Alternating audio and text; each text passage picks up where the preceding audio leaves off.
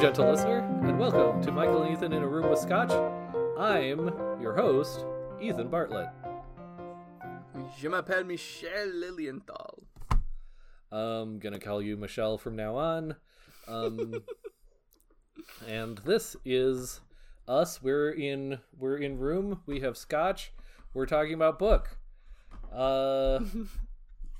As you can obviously tell, I am not looking at the script for this one. I'm just freeforming it, and it's going great. Yay! Today we are continuing to drink Ben Riach, the Smoky 12 Speyside Single Malt Scotch Whiskey.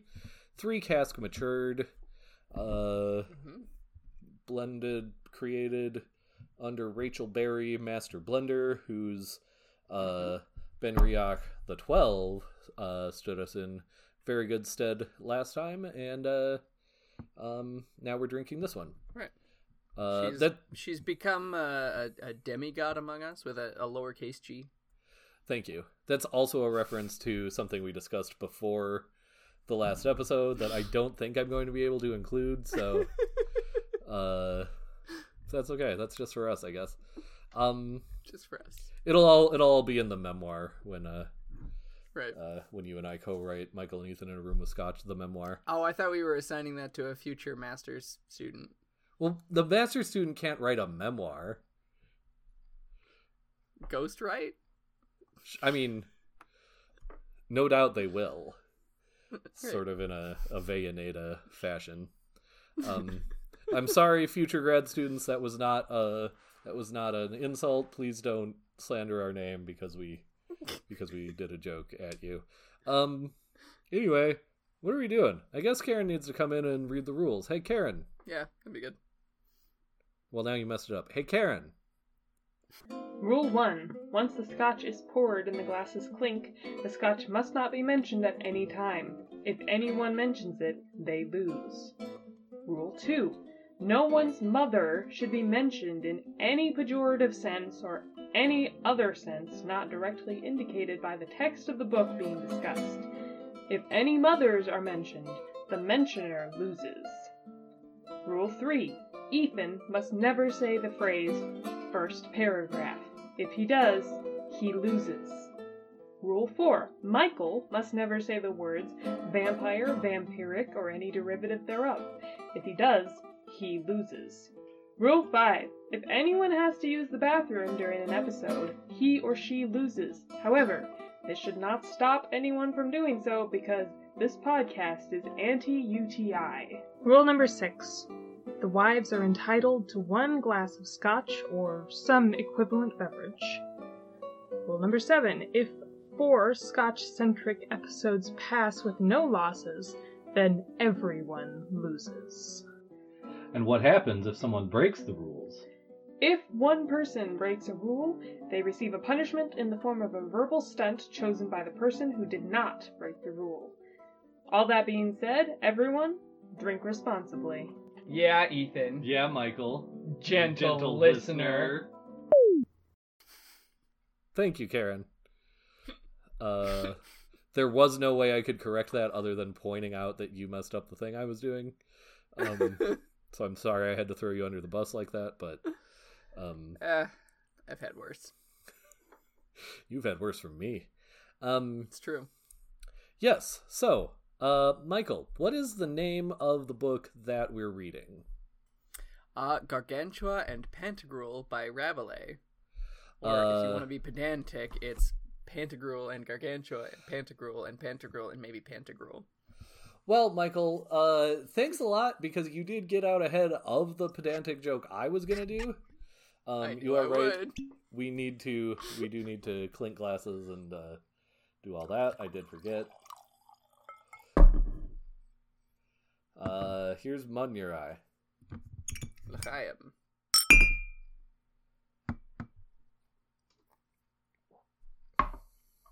All right. Yeah, well, okay.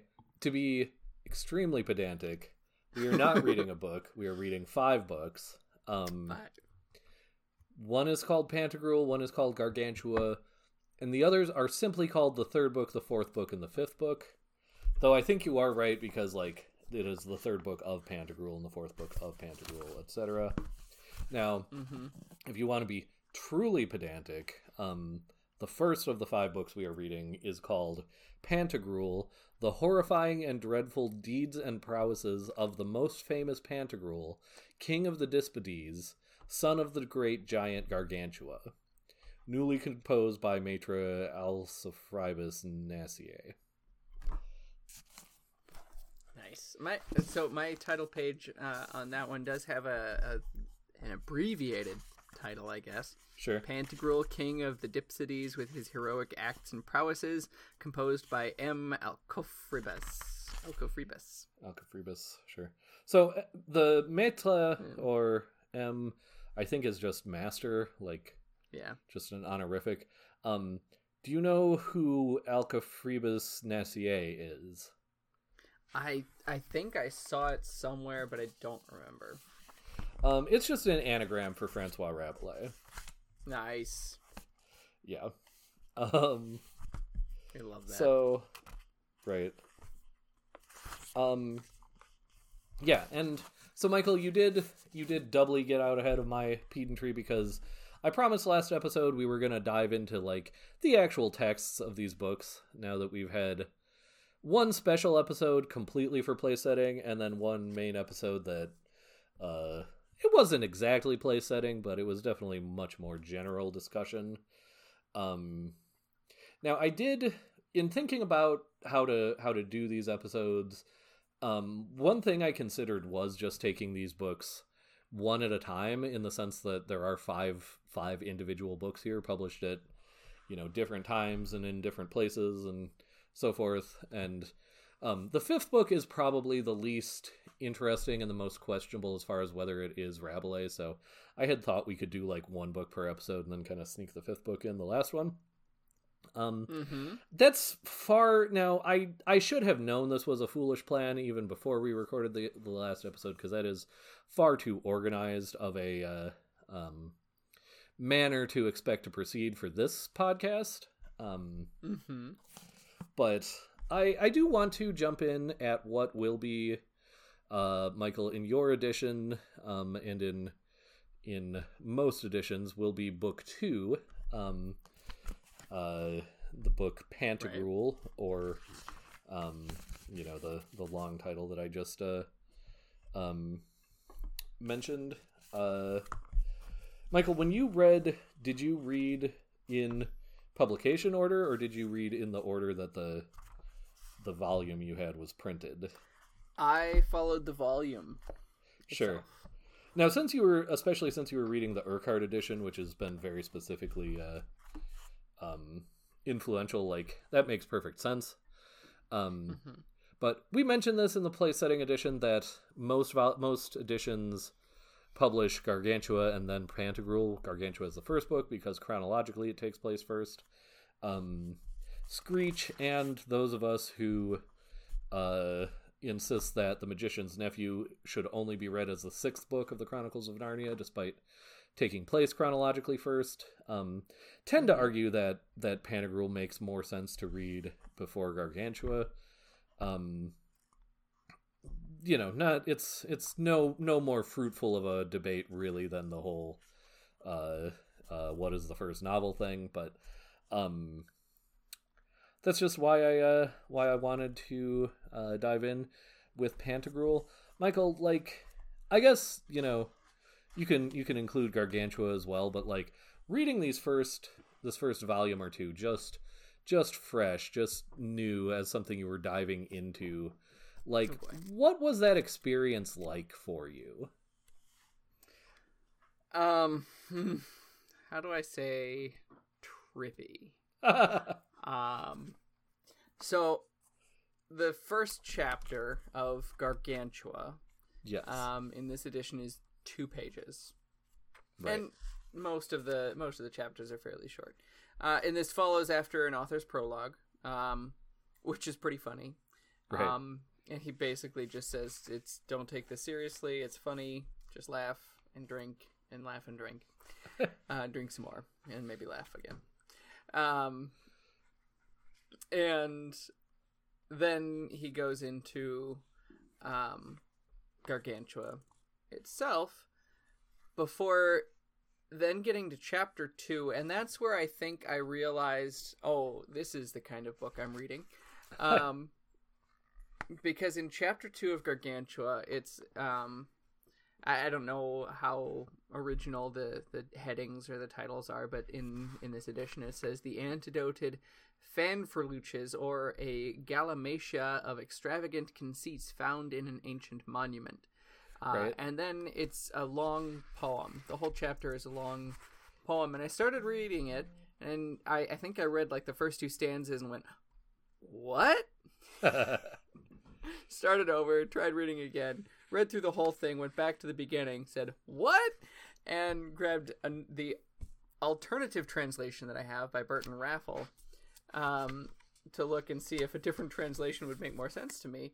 And I noticed that there is a footnote from M.A. Screech in the translation by Burton Raffel that says, we've understood almost nothing of this. At which point I went, oh, okay. Sure, yeah. Got it. So that really informed my attitude for the rest of the book. Sure. Where if I didn't understand something, I didn't let it bother me. And instead, I just accepted what I did understand and sought out the humor. Sure. In it. Sure. Does that make sense? Yeah, absolutely. And I genuinely think, especially for a first read of any kind, whether you're, someone who, like, speaks and reads English and that's your only qualification coming to a translation, or whether you're, like, a scholar of 16th century French, like, I think the first time you read this book, that's exactly the attitude that you have to bring to it. I think a lot of, like, some people, depending on their background and training and so forth, like, that what they get out of it part will be greater than others, but I think everybody is the same in that's, in order, especially if you're going to read the whole thing, if you're not going to give up somewhere along the way, I think that's the exact attitude that you just have to take in reading this. Yeah. And then, as I went on reading, I think I mentioned this in our place setting episode, that, like, this is, like, of all the books we've read, this is the one that almost most justifiably would warrant getting us the explicit tag on an episode. Just by virtue of what we have to say in order to... right. In order to talk about it. Yes. Right, because almost straight off the bat, you've got the sexual humor, right, and bathroom humor, and it's all over the place, and it doesn't stop. Right. And so, we mentioned Music Man, the Pick a Little Tuck Little bit, and I knew that. Right. But I guess I had sort of dismissed that as being how do I say this politely? Like, well, let's say legalists sure would come to literature in general. Sure. And just like, you're just finding something to be upset about, like the I don't know, the way books get banned all the time. It's like, you're just one of the people who bans books. Right. Not realizing quite how much was actually present in this book. Yeah. I obviously am very much against the banning of books. Right. Period. It never goes the way the book banner wants it to go. Yeah, exactly. I'm even hesitant to make any obvious exceptions. Like, obviously, if I could snap my fingers and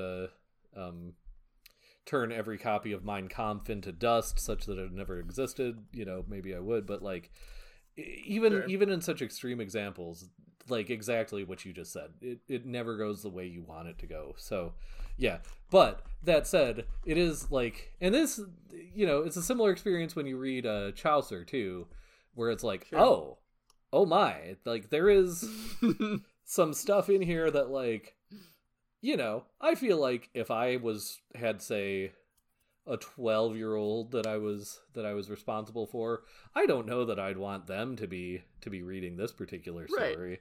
Right. Stuff like that. Like, partly we have this, I think, in America these days, based on what conception of history we have this, like, generally accepted notion that, the Victorians were very prudish, and sort of literature, among other things, got sort of dirtier the farther after the Victorian era you go. Mm-hmm.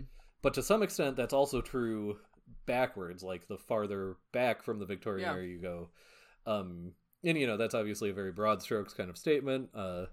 There's lots of filth in Victorian England if you know where to look for it, but it's like, what's considered acceptable as far as things to even talk about, let alone to joke about or portray, like, really doesn't go in the kind of progression that one might think.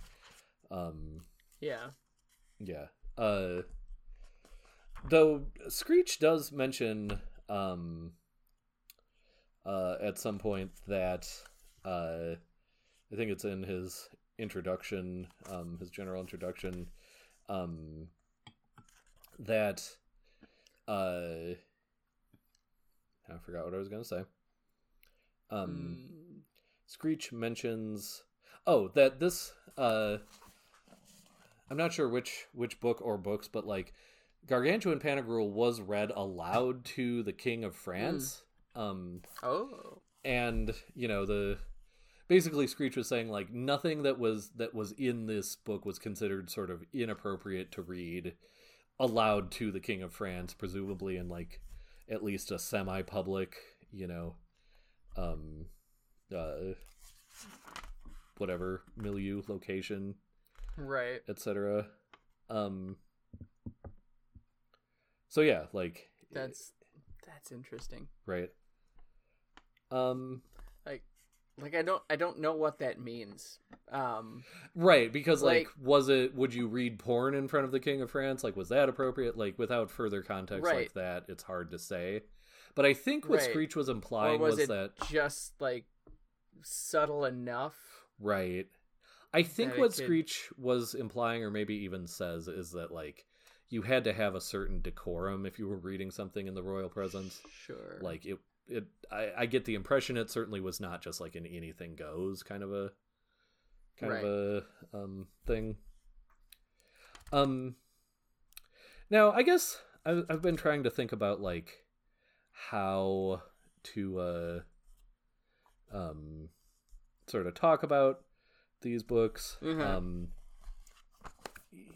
And I guess it does actually make some sense to sort of talk about these two books together. Obviously, character-wise, Gargantua is Pantagruel's father. Right. And there's a lot of connections made there by Rabelais explicitly.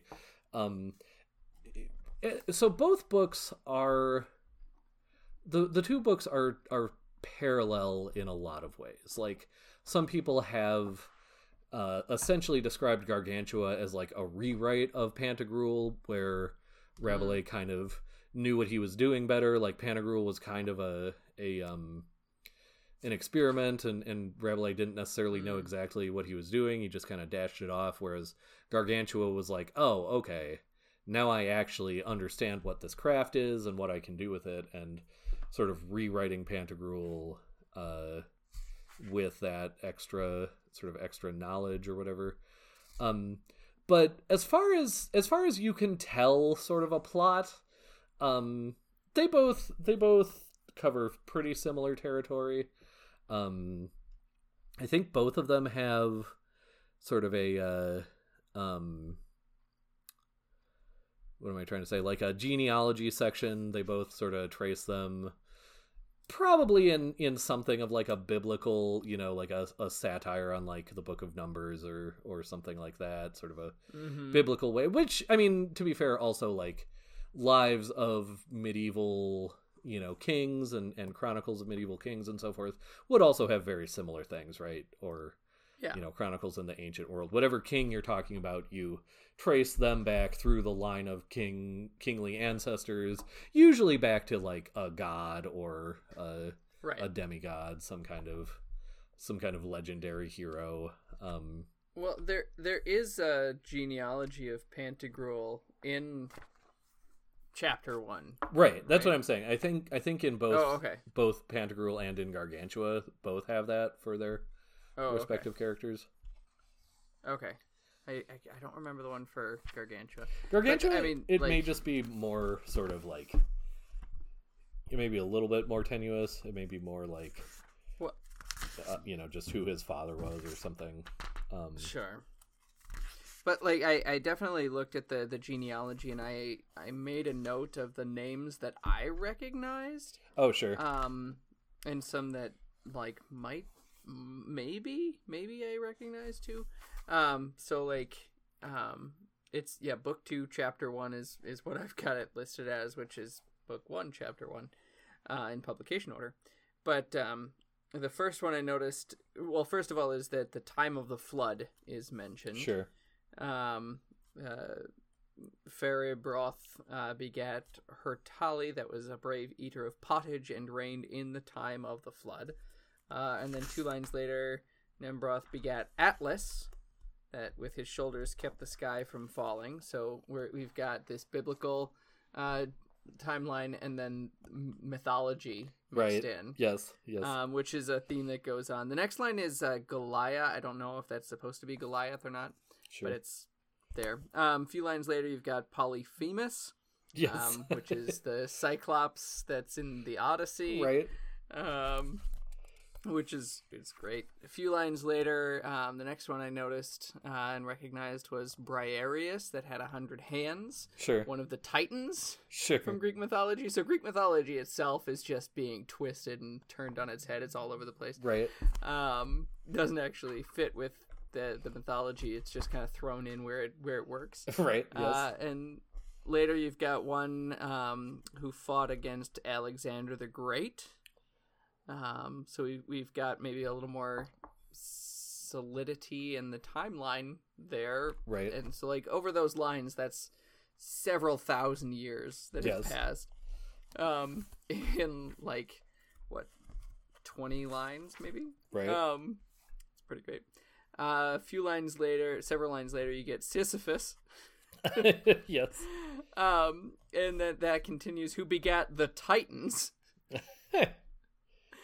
Of whom Hercules was born. Right. Mythology is just being, I don't know, just run rampant with. I think that's the last one I noticed, sure. particularly until we get finally down to Grangousier, Gargantua, and Pantagruel. Right. So just as an interesting parallel, looking at the beginning of Gargantua, he basically sort of does the same thing, but like in sort of a meta way, because he's already written it at the beginning of Pantagruel. So at least in the Screech translation, the first lines of chapter 1 of Gargantua: to learn of the ancient lineage from which Gargantua descended to us, I refer you to the great Pantagruelian Chronicle. In it you will hear more fully of how the giants were born into our world, and how Gargantua the father of Pantagruel sprang from them in a direct line. So you will not be put out if I do not go into it at present. So then what he does is like he kind of pontificates on the whole idea of genealogy. He says, would to God that every man could trace his own ancestry as certainly from Noah's Ark down to this our age. I think that many today are emperors, kings, dukes, princes, and popes on this earth who are descended from pardon mongers or hodmen in vineyards. Just as there are, on the contrary, many beggars in workhouses who are descended by blood and lineage from great kings and emperors. And then he kind of traces the transfer of kingdoms and empires, starting with the Assyrians to the Medes, the Macedonians, the Romans, the Greeks, and then the Greeks to the French. Just gotta get that little bit of nationalism in there. Also, it's interesting that he traces the Macedonians to the Romans and the Romans to the Greeks. Like, the way I learned history was kind of Yep. the opposite of that particular. Yeah, I don't know. Anyway,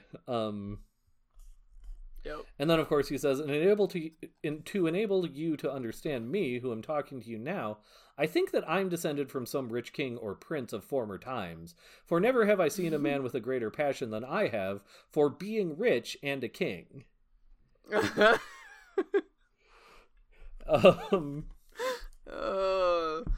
That's an example of some of like the maybe the highest part of his humor, right? I don't know, because like and I don't mean that necessarily as the best, because he's got like the highs and the lows of humor, right? And they're all the best, right? But yeah, for sure. So, again, sort of drawing the parallels between Pantagruel and Gargantua. So again, they both begin with some gesture at genealogy, at least, and then right. They both talk about the childhood of their respective heroes.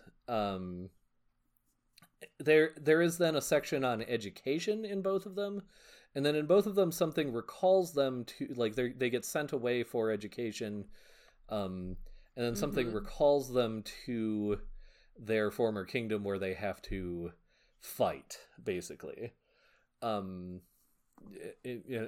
sort of the climax, if such a thing is something we can speak about, the Aristotelian climax, the classical climax in both of them does involve sort of a war.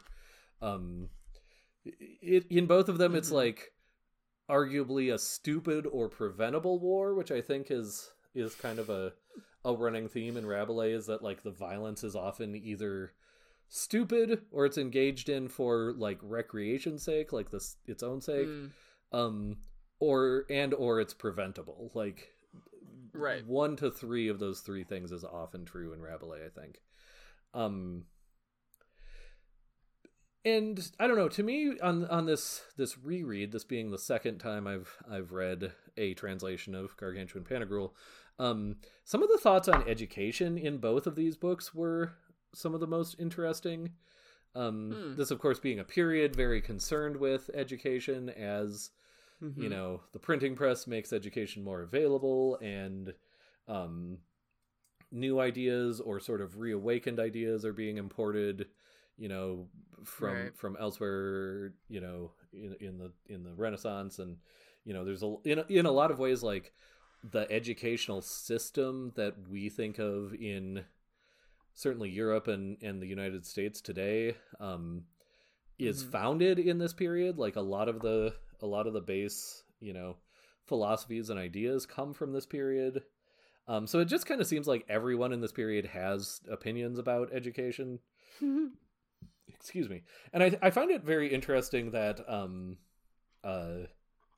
in Gargantua specifically, Gargantua's first tutor makes him a fool, right?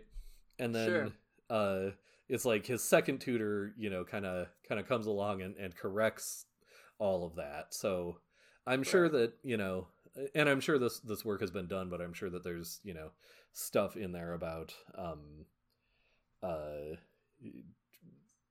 I don't know, just like what makes good education, what makes bad education, and it seems like a very mineable section. There's another thesis assignment we're giving to grad students. Exactly. So, but unless Michael, I don't know if you had any thoughts about the education sections. I mean, I certainly noticed them. It struck me as parallel to things like Hamlet, who gets sent off for education, other things like that. I guess I don't have anything much deeper. Sure. Than that. No, that's just fine. So, I guess as I'm, we can obviously bounce around here and so forth, but like the other most interesting part of these two books, again for me on this reread, comes towards the end of Gargantua. Okay. Book 2 for me, book 1 for you. Starting around it's chapter 50 in my edition. I guess it's 52 in some editions. And the specifically the section that revolves around the Abbey of Thelema, I thought was very interesting. Now, partly this is like, I don't know if there's a term for like when something is more interesting now than when it was written because of stuff that has happened in the intervening times, but like Thelema is it's a term that gets co-opted later. I'm trying to okay, so Michael, are you familiar with Aleister Crowley? Vaguely, yes. Okay, so you may or may not know, Crowley is a 20th century sort of mystic occultist. He did nickname himself at one point 666 the Beast. That's right. Kind of tells you where his edgelord flag was planted, if we want to put it that way. He's very provocative. There's a lot of like debate about how much of his like devil worship stuff was like performative / theatrical versus how much of it was like seriously trying to get in touch with these sorts of things. There are as many opinions about those questions as there are people who have read about him. What's objectively true is that he did form a weird sex cult, and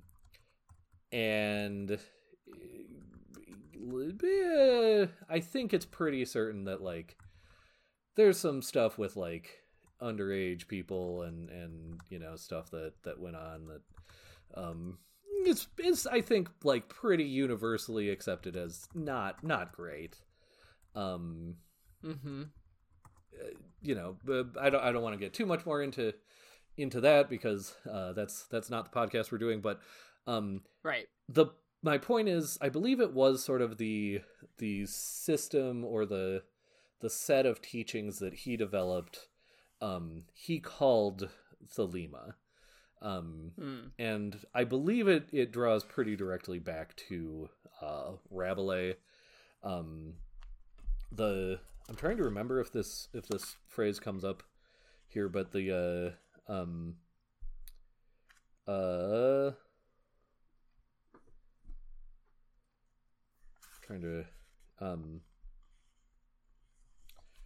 anyway, the phrase in Crowley's writings was "Do as thou wilt shall be the whole of the law." Right. And that became this very like,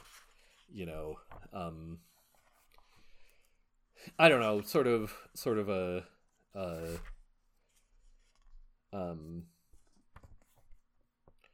what am I trying to say? Sort of became it's like a philosophical rejection of, because Crowley came out of like the world of Jude the Obscure, right? The world of very ordered, very legalistic, probably is a fair word to use, sort of staunch Stoic Anglicanism, and "Do what thou wilt" was kind of a rejection of that.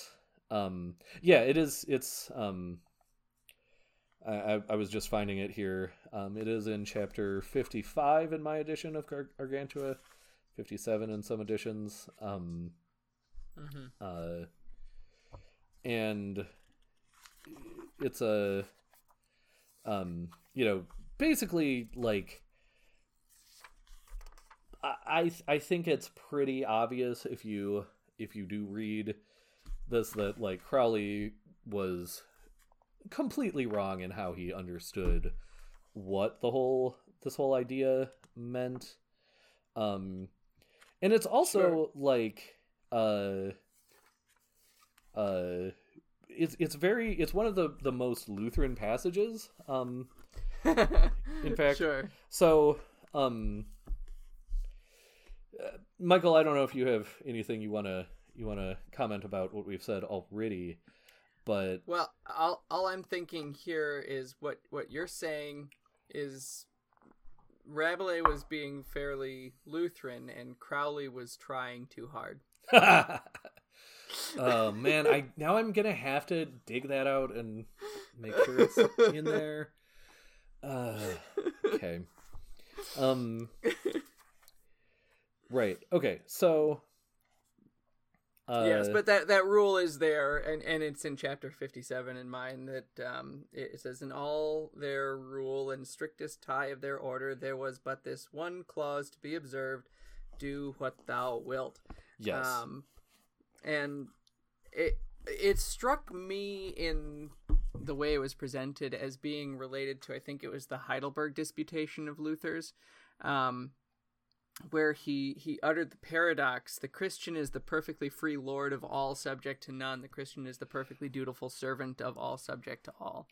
Yes. And the gentle listener can see me grinning as you say this, because the next thing I was going to read is Screech's introduction to that chapter. Oh, good.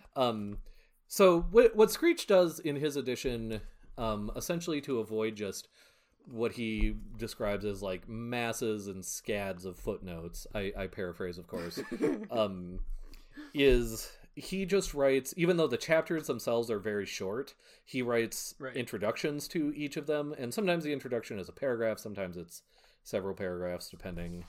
But the introductions just kind of summarize all of what would otherwise get put in footnotes, and so Screech is following, I think, the numbering of the first edition of Gargantua, in which the chapter you just quoted, Michael, is 55. Later editions, probably the ones that Urquhart is working from, it's 57. Sure. So Screech says, the famous rule of the order of the Thelemites contains only one clause, do what thou wilt. Such a rule cannot apply to everyone. It is restricted to the well-born and well-bred, who have a developed and trained synderesis. Synderesis is that guiding force of conscience, which the weakened it's pronounced Cinderella. Thank you. Which the weakened at the fall was not obliterated by it, and so can be cultivated. So Screech says Rabelais calls it honor, but his definition of honor is more like Cinderellasis, and that honor is a term which all of Rabelais' readers would have understood, where synderesis is not. So I think the implication there is that Rabelais was using a more technical definition, but a less technical term to sort of communicate better with more readers. Screech goes on to say, Pauline freedom releases men and women from the yoke of bondage. The jugum servitutis, from Galatians 5 and Galatians 4. Christians are at liberty to do or not to do anything which is indifferent, that is, anything which of itself does not concern salvation. He goes on to say, the concept is central to Lutheran theology. So is the Stoic Lutheran paradox met here in Theleme and in Luther. The Christian is free and subject to no one. The Christian is most obliging, the servant of all, and subject to everyone. There it is. So the Thelemites live in harmony because they are freely obliging and willingly subject to each other in all matters good or indifferent. So, yeah, I kind of wanted to let you get there first if you were going to, before I quoted the authority here, Michael, and you did oblige me pretty well. I performed exactly the way you wanted. I mean, to. I'm a performing monkey. You're just freely and willingly submitting to be my servant. It's true. It's true. Also, go get me more coffee. Yeah. Okay, it'll be there soon. So yeah, like it is really. I think I encountered that concept in Luther. He wrote a work called, I think it's A Letter Concerning Christian Freedom, and that's like one of the first things in that letter. I don't know if that's related to the Heidelberg Disputation, if they're drafts of each other or something, but there are concepts that are interrelated, right? Yeah. So it's interesting, like to our sort of 21st century, especially American ears, that whole idea of this rule can't apply to everyone. It's restricted to the well-born and well-bred. That's really grating. It's like a violin played off key to, democratic ears, but it's like, democratic with a small d, obviously. But it's like, especially for the 16th century, it's a really fascinatingly again, democratic with a small d, fascinatingly democratic concept, in the sense that it's very much eschewing what I like, because I can't say anything in a serious way, what I call the magic blood. That idea from like the divine right of kings or whatever, that certain bloodlines have an inherent intelligence or sense of honor and others don't. Education is something that theoretically anyone could get. So even though he's, Rabelais talking about well-born, well-bred, he's talking about education and the idea, whether, again, Rabelais scholars listening to this can disagree with me and say, no, Rabelais was he was an elitist through and through, which, could be true, but I don't know. It's still, it's interestingly not reliant on a divine right of kings, or even a papal kind of hierarchical structure necessarily. That's all very interesting, and it certainly echoes and again, the American founding fathers are not a lot of people's favorite these days either, but it echoes the original constitution of what a voting citizen would have been, in the original republic, as someone who, among other things, owned land. And well, that sounds elitist, and certainly was elitist in a certain way. The rationale there was that, people who own land are probably sort of a responsible and certain level of intelligence and things like that. So there's a built-in level of responsibility you can be assumed to have. Again, 250 years later, we have a very different concept or conception of these things. And I'm not saying that's wrong, but it's interesting how kind of democratic some of this is, given that it's the 1540s or whatever when this book first comes out. Right. Yeah, I don't know. Yeah. Well, it's interesting too that Screech made mention of that spark that exists in at least that one, the higher classes. Right. And that's something that Luther and Lutherans denied completely existed. Sorry, say again. What did Luther and Lutherans the spark that can be cultivated of yes. like free will or whatnot. Yes. That has survived the fall. That's something that's that the Lutheran Reformation denied. I mean, possibly most vociferously in Luther's The Bondage of the Will, but I mean, it was all over the place too. And they especially denied it. Formula of Concord and all that. Yes, they especially denied it in the Catholic conception that like that spark of, you know, goodness or whatever is like somehow the thing that God like sees in us before saving us, and you know it becomes this very synergistic thing that ultimately from the Lutheran point of view denies grace and denies like the work of God to save us. It's that perspective in the Catholic Church that caused Lutherans to call many of the Catholics semi-Pelagians. Right. Talking about that synergy, that cooperation. Now, did you, in what you just said, did you use the word Cinderellasis? I did not. Okay. Are you familiar with that word? Yes. Okay, so that is related. Like that's the same thing that we're talking about. Okay. Right.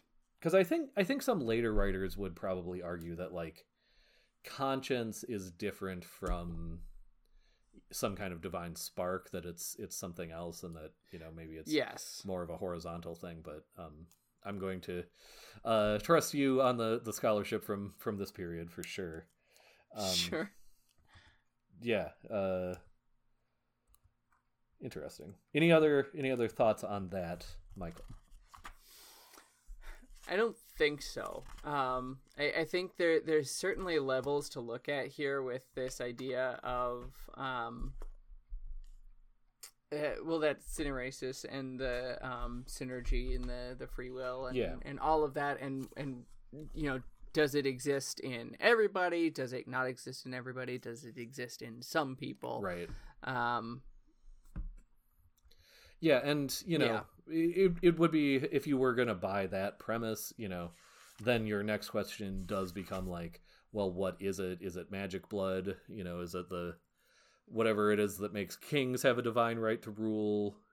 You know, is that related to this? Like some people are by what we'd call now genetics, you know, better able to rule over others. I think that like our reading of the very beginning of Gargantua would be another thing that militates against that from Rabelais' perspective, just in the sense that, like, you know, I don't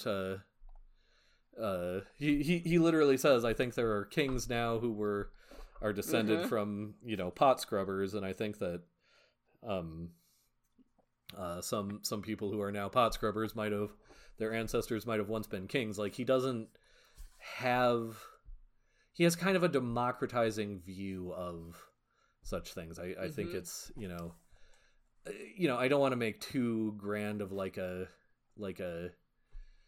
extrapolation from it, but I think it's the same kind of mindset that would, you know, when abolitionism was coming into being, would look at a black person and say, like, that's a human. Like, anything, you know, that you can say besides that is just sort of, you know, you're getting lost in your own sort of need to justify the current order. And I think there were people who, you know, I think a lot of the people who seem early, even Laurence Sterne, you know, has a passage in Tristram Shandy that I really love where, you know, he talks about, like, how could you look at a person and not see them as one of God's children just because their skin happened to be a different color or something like that. You know, and I think that there's a similar impulse in Rabelais saying, like, you know, there's not magic blood. This is just, you know, this is education. He's just telling everybody you're trying too hard. or trying in the wrong way, which is arguably the same thing. Right. God, I had another thought on that. Where'd it go? Where'd that thought go, Ethan? It's behind you. Oh. Oh, now it's still behind. You turned around and now it's behind you. No, that turned again. Yeah. Oh man, I don't know if I'm gonna pin that one down. Yeah. I think just the way that he treats everything pretty much so satirically tells me that the Thelemites are no different. Like, it's I think an interesting set of layers of silliness and satire. That the Thelemites themselves are satirizing certain things like monasticism, which was under fire from the Lutherans and other reformers anyway. But then, like, the way he treats the Thelemites as well is satirical. I think in another layer. Yeah. I mean, I think that the whole construction of the Abbey of Thelema is his, it almost is like if Luther wrote in a more sort of fictional satirical mode, he might have produced not this exactly, but something like this, where, you just produce an abbey that's like the opposite of the thing that you're making fun of or whatever. Like, I don't. Do you feel like, I don't know, do you feel like the Thelemites are being made fun of also, as well as being used to make fun of others? To an extent, yes. Sure. Just by nature of that phrase of do what thou wilt, I don't think Rabelais is taking that seriously. You don't think that if Rabelais himself were to found an abbey, that this would be a real order that he would, or a real foundational thing that he would do? You think that's like... Yeah, I think he's swinging to an extreme. Yeah. On this. In a rhetorical extreme, not necessarily a real life extreme. No. Yeah, Sure. Exactly. A rhetorical extreme. For sure. Yeah, I think that's a valid reading, in that, like, he's not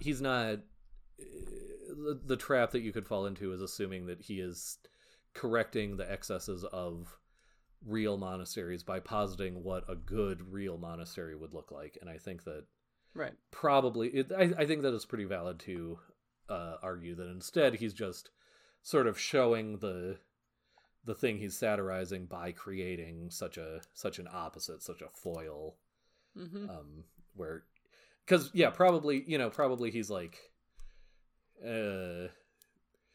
responding to monasteries that had tons and tons of rules, of which we know that there were plenty of those, by just saying there's only one rule and it's do what you want.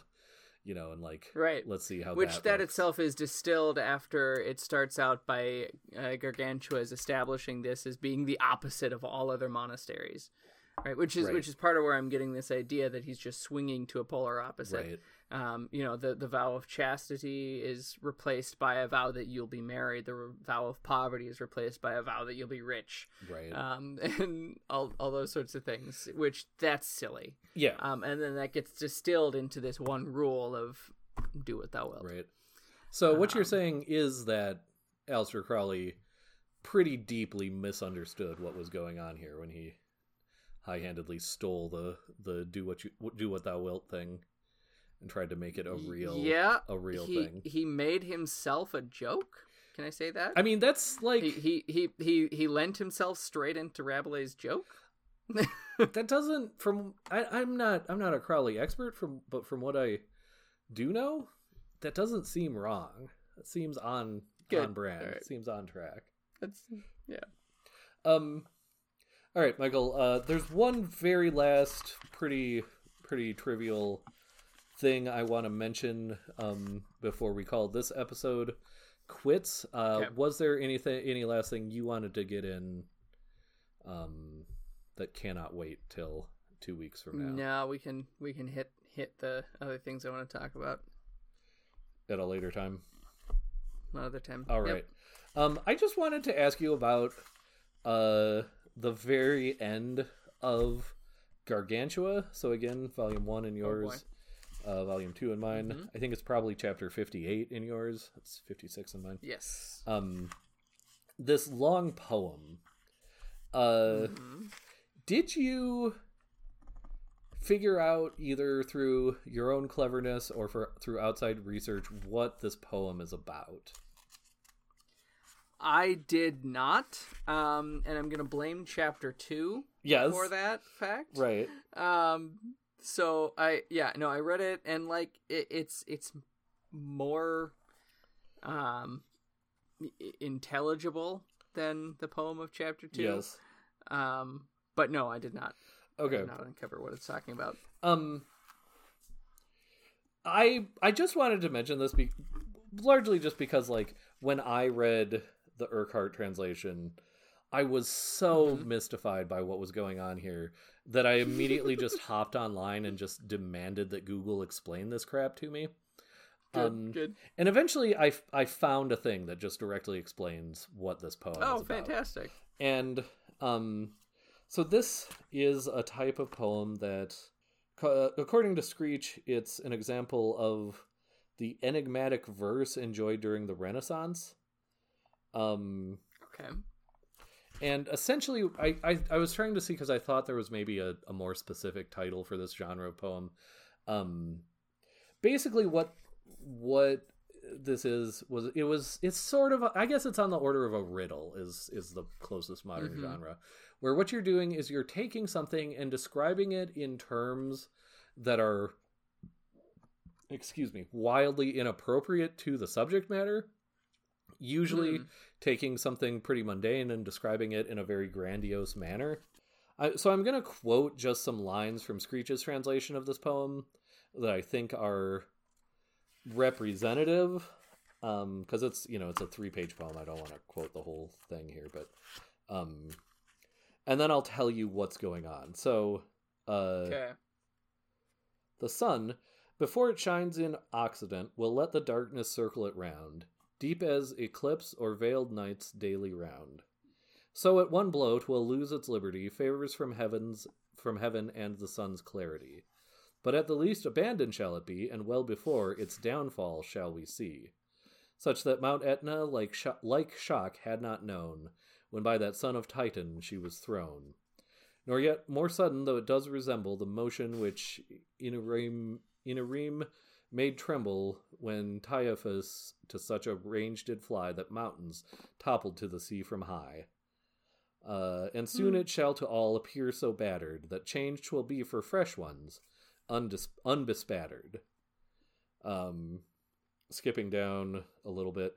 Nevertheless, before away all go, there will be felt in clean air all aglow the violent heat of a great searing flame, which ends the floods and also ends men's game.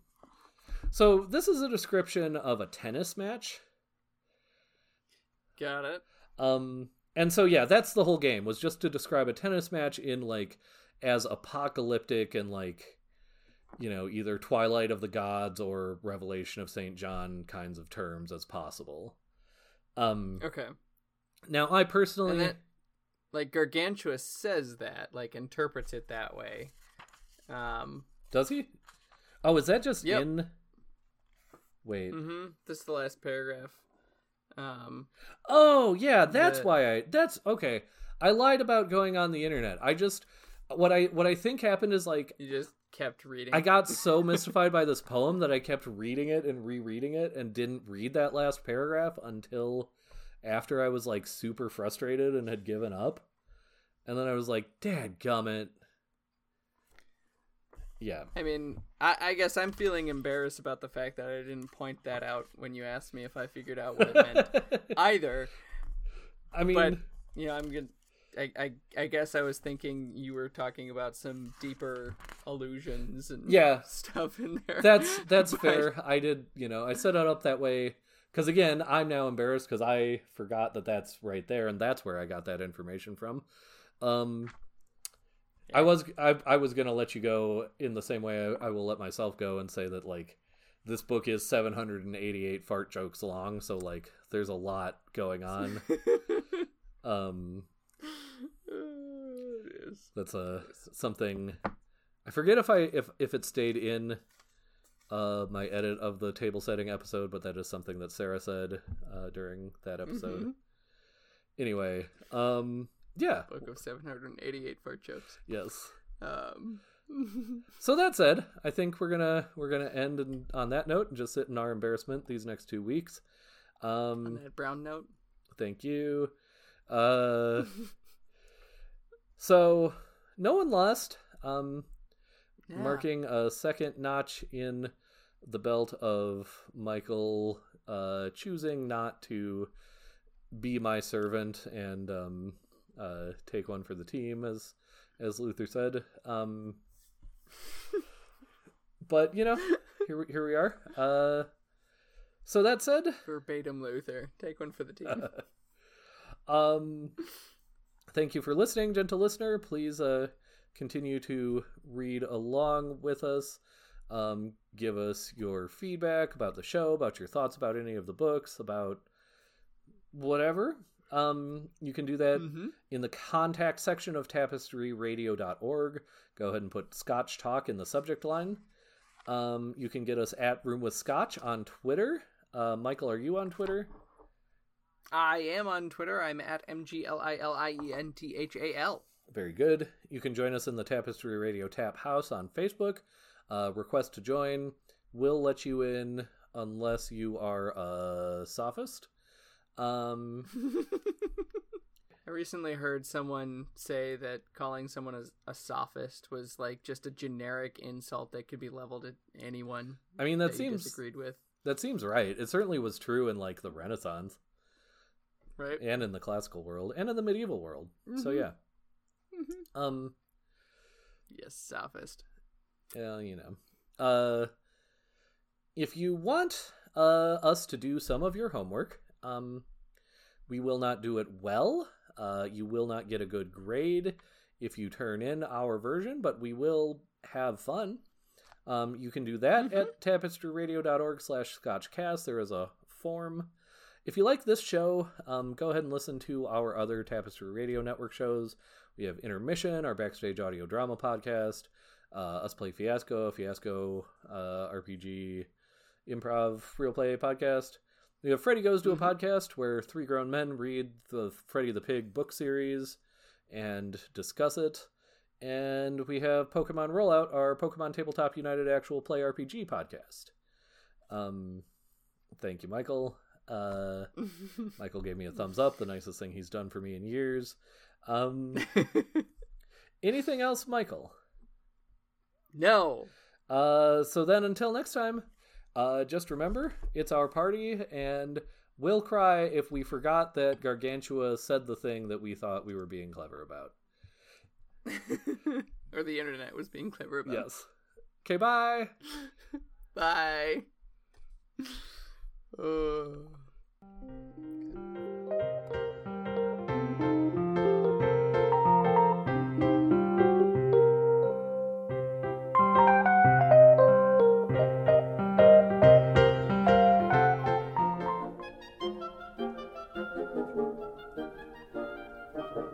Obscurantism and obfuscation. Orally observed, gentle listener. Gentle listener. Gentle listener. Gentle listener. Obviated objects of oblivion. Obambulating about. Offered unto you. Offered unto you. Offered unto you. In the Tapestry Radio Network. Tapestryradio.org. From our fancy to yours.